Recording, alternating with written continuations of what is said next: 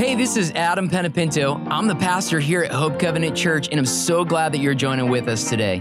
Whether this is your first time listening or you're a part of our Hope Covenant Church family, we would love to connect with you via social media on all social media outlets or on our website, hopecovenant.cc. I hope this word encourages, inspires, and challenges you in your daily walk with God as we dig deeper into His Word. Let's jump right into today's message. Well, good morning. Amen. It's always an honor to be here, and thank you, Pastor Adam and Pastor Liz, for the incredible opportunity to speak here again. How many of you feel the Lord in here this morning? Amen. Always good to be with people that are worshipers, and as always, my heart is stirred this morning as I approached this service in prayer. As always, just really asking the Lord to give me something that is pertinent, something that is relevant, and something that is needed in this generation. And so I want to minister on something that has somewhat of an interesting title, but I think you'll understand it once I get into this. So I want to spend some time talking about the disturbance of prayer, the disturbance of prayer. Let's pray. Father, we thank you for your word this morning. We thank you for truth, your truth that trumps every lie of the enemy, Lord. And Father, even in a generation that on many levels has lost their way, they are hopeless, many are into doubt and fear and even self-destruction. But we know that you are still working, that your gospel still works in 2022, even in the United States of America.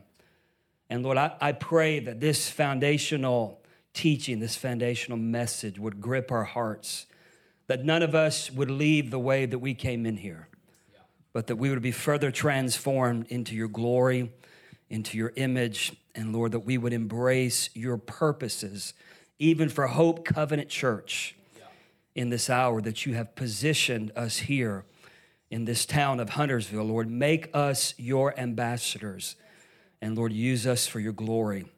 In Jesus' name, amen. Amen. Well, welcome those that are listening by way of live stream and podcast, and be encouraged in the Lord this morning. The disturbance of prayer, what does that even mean, Keith? I have no clue. No, I'm just kidding.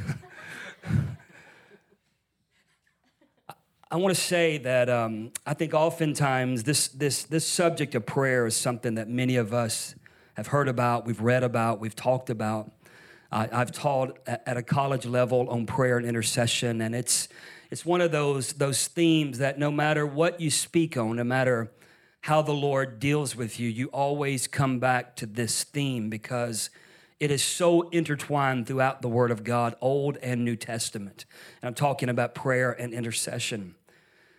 However, I feel that oftentimes prayer is kind of relegated to a duty that we do because we are Christians or we follow Jesus. And obviously, we should all have a discipline of prayer. In other words, I've told students for years that if you don't ever start a prayer life, you'll never have a prayer life. So there needs to be a discipline of prayer that we all embrace. But the danger sometimes is that prayer can become so routine and just so programmed that we kind of put our prayer a day to keep the devil away in, and then we're free from prayer. Yeah. Well, when I read the Word of God, Old and New Testament, there are levels of prayer that I believe situations demand, and I believe we find ourselves in a cultural dynamic that demands prayer even more than preaching. Now, preaching is important. How can they hear except we preach? And how can we preach except we're sent? I know what the Word of God says, and I'm a preacher of the gospel.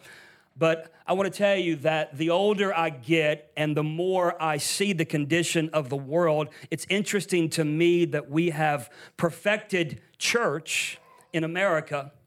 We've perfected, as Pastor Adam said, the production of church. And listen, I have no problem with excellence. I believe we should do everything in excellence unto the Lord. I believe we should be the best of the best. I really do. I remember Gary and Cindy and I have worked together for years, and our motto and our theme was always the anointing always has to be first. However, we give ourselves to the Lord 100%. Every gift He's given us, we're excellent in presentation. I believe in all of that stuff. However, I do believe that we are in a dangerous season where excellence and production has replaced prayer.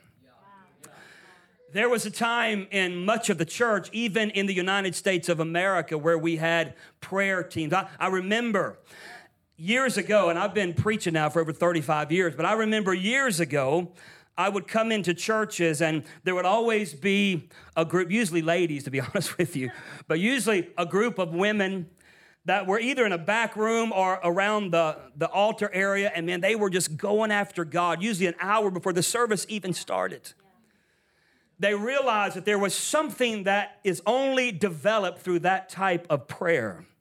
And I do remember this. I remember coming into those settings, and it was almost like a baseball being put on a tee for me when I came to the pulpit, because they had conditioned the atmosphere through Holy Spirit, Holy Ghost prayer, and it had churned the ground or the atmosphere up in such a way that literally you walked into the power of their prayer gathering.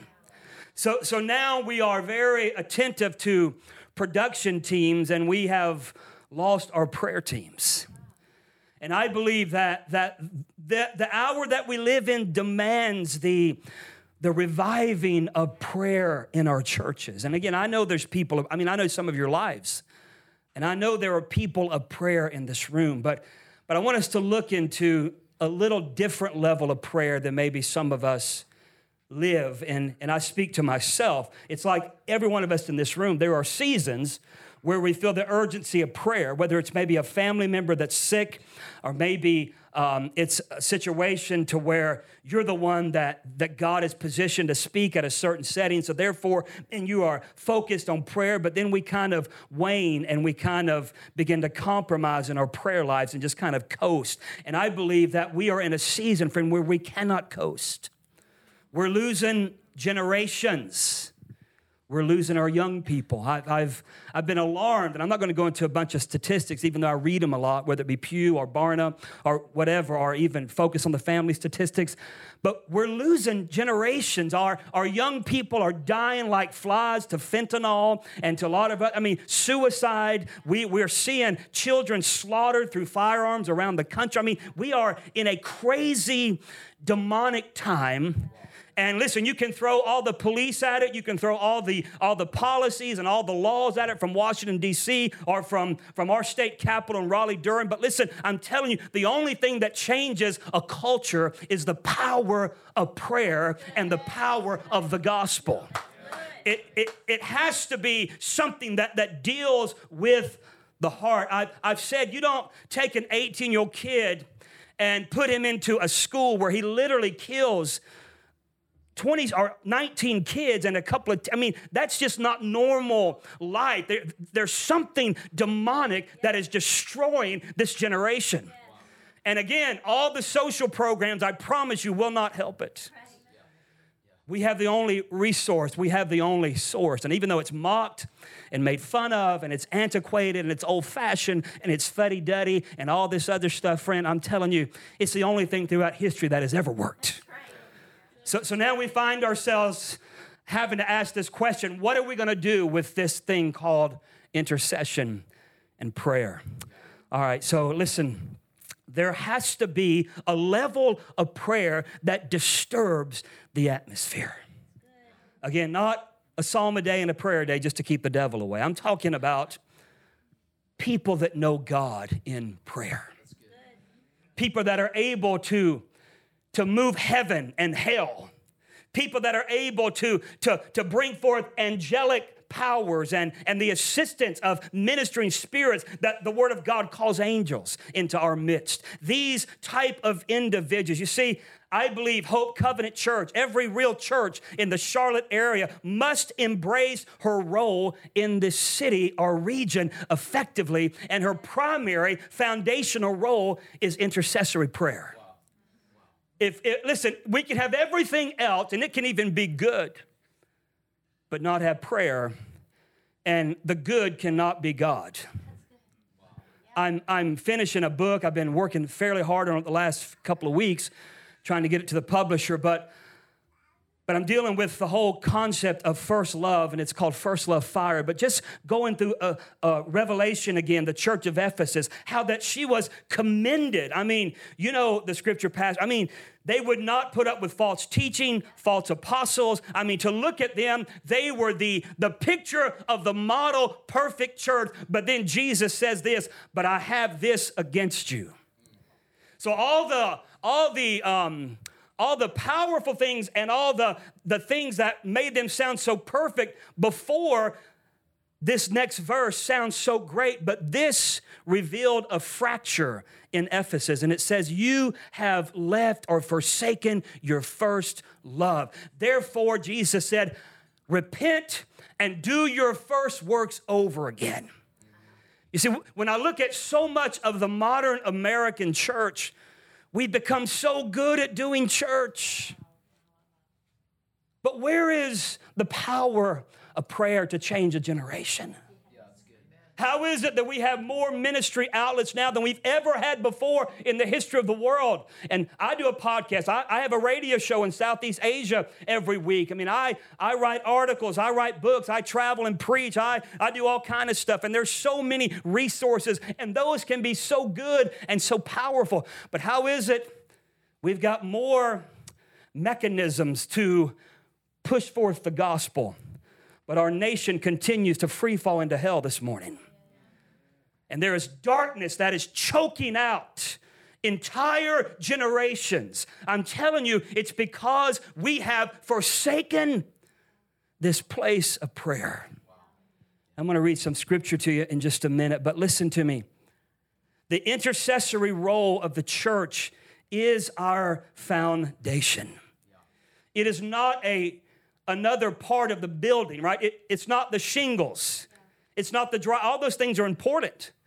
It's what goes into the ground. It's the most important part of who we are. The most important part of any structure is what is done before the structure is even seen. It's the foundation of who we are. It's our stability. It's our identity. It's our calling. It's our mission. When we lose it, then we've lost our ability to effectively be the hands and feet of Jesus on the earth. We've lost our prophetic ability. You know, Billy Graham was known as the pastor to presidents. Why is that? Because Billy Graham lived a life that the Lord saw and literally put him in the face of the most powerful men in the world year after year after year after year. There was a prophetic mantle that rested upon him. And I believe he was faithful to speak truth even to these great leaders without compromising the gospel. Now the church has become so much like the world.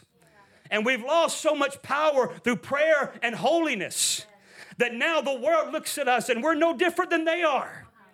And where is the ability for the prophet or the pastor or the apostle to go into the face of Joe Biden or whoever else is in leadership around the world and speak what thus saith the Lord? That is our goal. That is our role. That is our mission in every generation.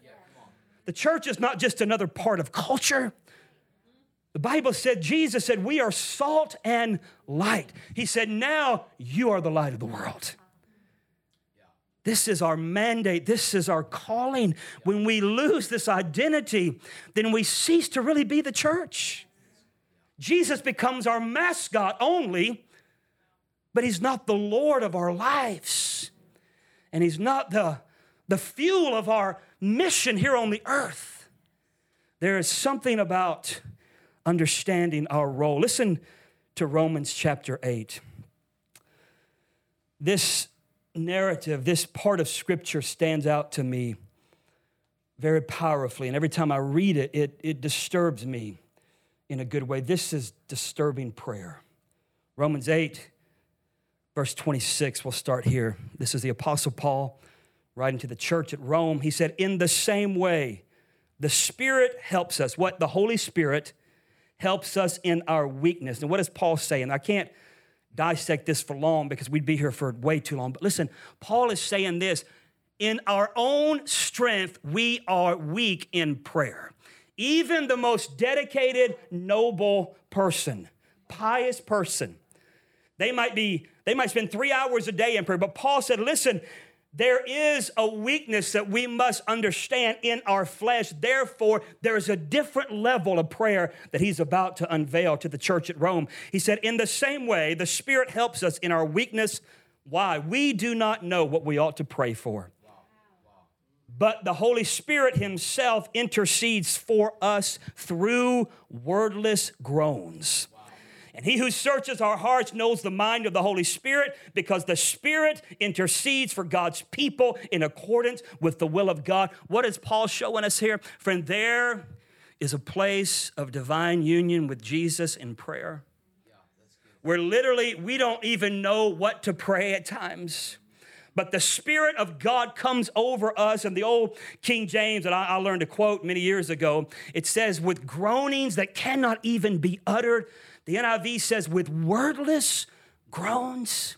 Friend, this place of prayer is a place where the Holy Spirit, I'll use this terminology because it's right, possesses a human vessel and begins to pray through that human vessel the eternal purposes of the Father for a situation, for a nation, for a season of history. Study the history of great revivals, and you will find connected to those great revivals vessels of prayer that were so united with the Lord himself that oftentimes through tears and agony, they prayed forth the purposes of God into existence, into their generation. This place of disturbing prayer where it literally changes the atmosphere. I remember when I first started preaching and would go to some of these churches, and even my in-laws, Darla's parents, they would have these all-night prayer meetings like on Friday nights, and they would start praying like at maybe 8 or 9 o'clock at night, and they'd pray till 7 or 8 the next morning. That's radical in this generation. But these people were serious about prayer, and they would what they call pray through to the Holy Ghost. That's what they called it. Some of these old terminologies are foreign to us today, but they literally would labor in prayer, and the Lord would come upon them, and they would sometimes weep and sometimes groan, just like Romans 8. They were disturbing the atmosphere. And then there were times when these folks would break out into laughter at him. Why? Because they knew they had prayed through and that heaven had responded, and then the result of their prayer was seen maybe days or weeks later. Praying people. I remember years ago, I was getting a team ready to take to India, my third visit to India. And I had about 30 students from the Brownsville Revival School of Ministry coming with me, and I was leading the team. So every week we would fast a couple of days and pray, like I think Tuesdays and Fridays in the prayer chapel. Gary remembers the prayer chapel on the BRSM campus there. So I would gather the students in there and I would direct them, and we would just lay before the Lord oftentimes and ask God to give us his heart for this trip to India. There was one afternoon when there was a little girl from South Korea who was one of our students, and she came under this great burden. I've maybe shared this before, but this goes so in line with disturbing prayer. And she came under this great burden, and she literally went onto the ground and got into a fetal position, and she began to cry out, "Kudi, Kudi, Kudi." I mean, it was piercing. At first, I was like, man, this might be out of order. But then I realized there was something supernatural on this little Korean girl. It was a couple of weeks later, we went to India. We were there for like 9 days, 10 days. And the last day of the trip, our leader, Yesu Padam, who some of you know, Yesu Padam took us to this last place of ministry, and we drove as far as we could drive. Then we crossed the river literally on foot. Our pants were wet and stuff, and then literally began to ascend a mountain and walk for another half hour or so. And when we got to the top of the mountain, there was a very small Hindu village, and Yesu Padam said, "This is the village of Kudi." And we walked into that village, and we were told by Yesu Padam this was the first time the gospel of Jesus Christ had ever been preached in this Hindu village. And it was in that little village that multiple people came to Jesus. And I know they planted a church in that little village from a pastor they had raised up from their ministry there in Vishakhapatnam. But you see, the Lord knew about Kudi. The little girl had no idea what Kudi meant, but groanings that came on her, that came forth as the heart of the Lord was revealed in that little prayer meeting. You see, friend, there's a realm of prayer that is very foreign to what I would say most of the church in America. Now, I've been in meetings and prayer meetings overseas oftentimes where we are dealing with such demonic onslaught, and whether it be in India or Africa, where there have been times we've shut down the meetings for 2 or 3 days, and we've called the leaders and those that are with us to fasting and prayer in order to break the stronghold of the enemy, because there were such oppressing demonic spirits fighting what God was wanting to do. And through prayer, we would see the answer and the remedy. Reminds me of 2 Corinthians 10:4, where it says the weapons that we fight with, they are not weapons of the world. On the contrary, they have divine power to demolish strongholds. The weapons of our warfare are not carnal, but mighty through God to the tearing or the pulling down of strong. What am I talking about, friend? Prayer that accomplishes the purposes of God. Prayer that executes the plan of God in a generation. And listen, the sad part is we know it. We know it. We know it. But who's going to do it? Now, here's what I know. It seems like in every generation, there's always someone or some group of people that are willing to be called fanatical and weird. But they see the darkness encroaching upon their city or maybe their nation or their community.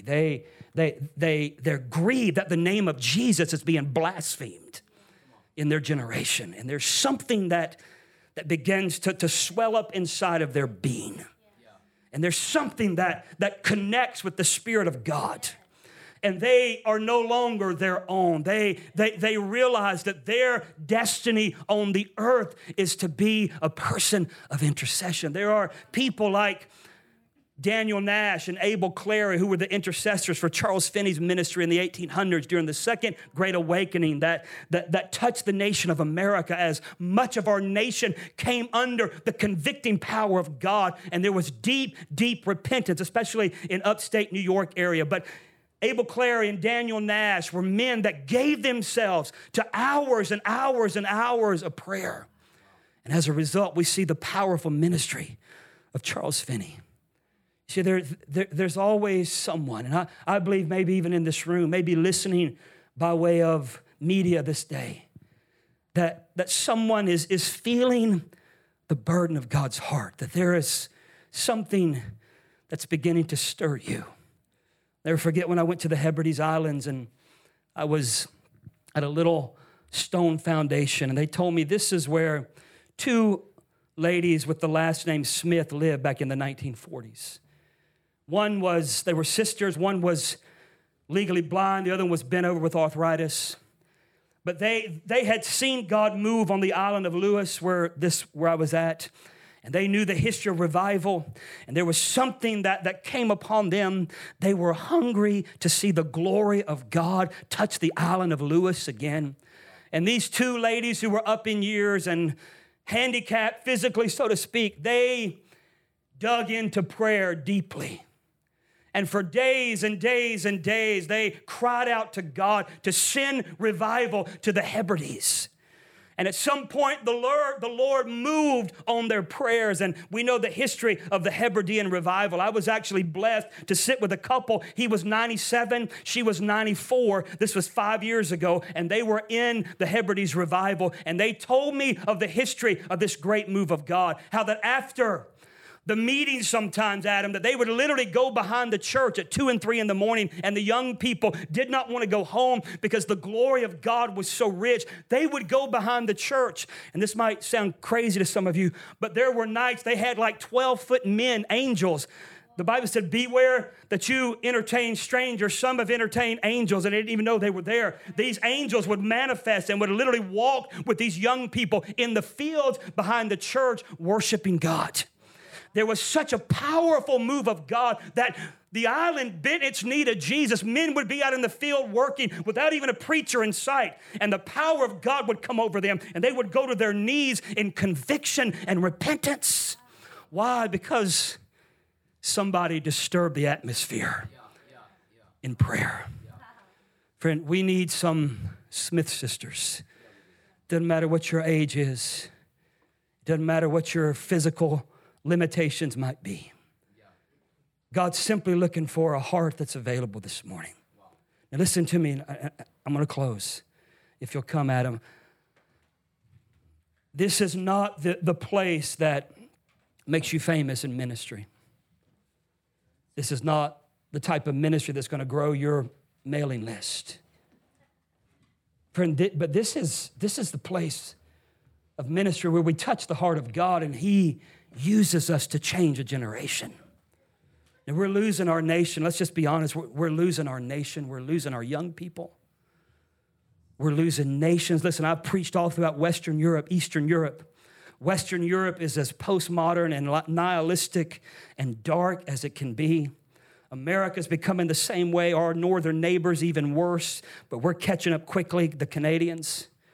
Friend, the only hope is for a revival of prayer that will disturb the atmosphere and the generation that we live in, that God would awaken firebrands in the prayer closet, and that we would become one with Jesus to the point, as Paul said, New Testament, Romans 8, that the Holy Spirit would begin to pray through us. I want you to stand with me this morning. Thank you, Jesus. There's an invitation this morning. It's not to join a church. It's not to just have the name Christian. There's always a deeper call in every generation. The Bible said that deep calls out to deep. There's a deep calling. This is, I know it's foreign to a lot of modern churchgoers in America, but friend, this is the foundation of every great move of God that we've ever seen. That somebody somewhere tapped into the Holy Spirit through disturbing prayer. And they saw a generation changed for the glory of God. I want you to bow your heads right now. I believe the Lord would say, who's willing to stand in the gap? One of the most disturbing verses in the entirety of Scripture to me is Ezekiel 22:30, where the prophet said, I look for someone among them who would build up the wall and stand before me in the gap on behalf of the land so that I would not have to destroy it, but I found no one. How disturbing is that Israel was in such sin, such rebellion, such idolatry, that there was not one prayer warrior found throughout the entirety of the land. For now I believe the eyes of the Lord roam to and fro throughout the earth. What is He looking for? We've got enough fancy, polished preachers. They're a dime a dozen to me. And I love preaching, but listen, God's not looking for more polished, professional preaching. He's not looking for another production. No, He's looking for hearts that are humble and hungry for Him and desirous of His honor in this generation. And if you're that person, He'll simply say, come. And He'll give you a fresh infilling of the Holy Spirit. Here's what I feel to do, Pastor Adam. As we close this morning, I want to encourage you to find a place to pray right now. Maybe that's up front, maybe that's where you're at, maybe standing, maybe laying, maybe kneeling, whatever it might be. But allow the Lord to do a sovereign work in your heart. May we never be the same again in Jesus' name. And may the breath of eternity consume us for the glory of Jesus Christ in the United States of America and beyond. In Jesus' name. Father, now fresh fire fall upon your people. Fresh glory in Hope Covenant Church, Lord. Father, awaken intercessors, radical intercessors in this place that will lay their hands on the horns of the altar and they will refuse to let go until your glory is revealed in this generation. If you enjoyed today's message, I want to encourage you to like it and share it on social media or jump onto our website, hopecovenant.cc, and click on our giving link and help us continue to share the message of Jesus across the world. God bless you and have an awesome week.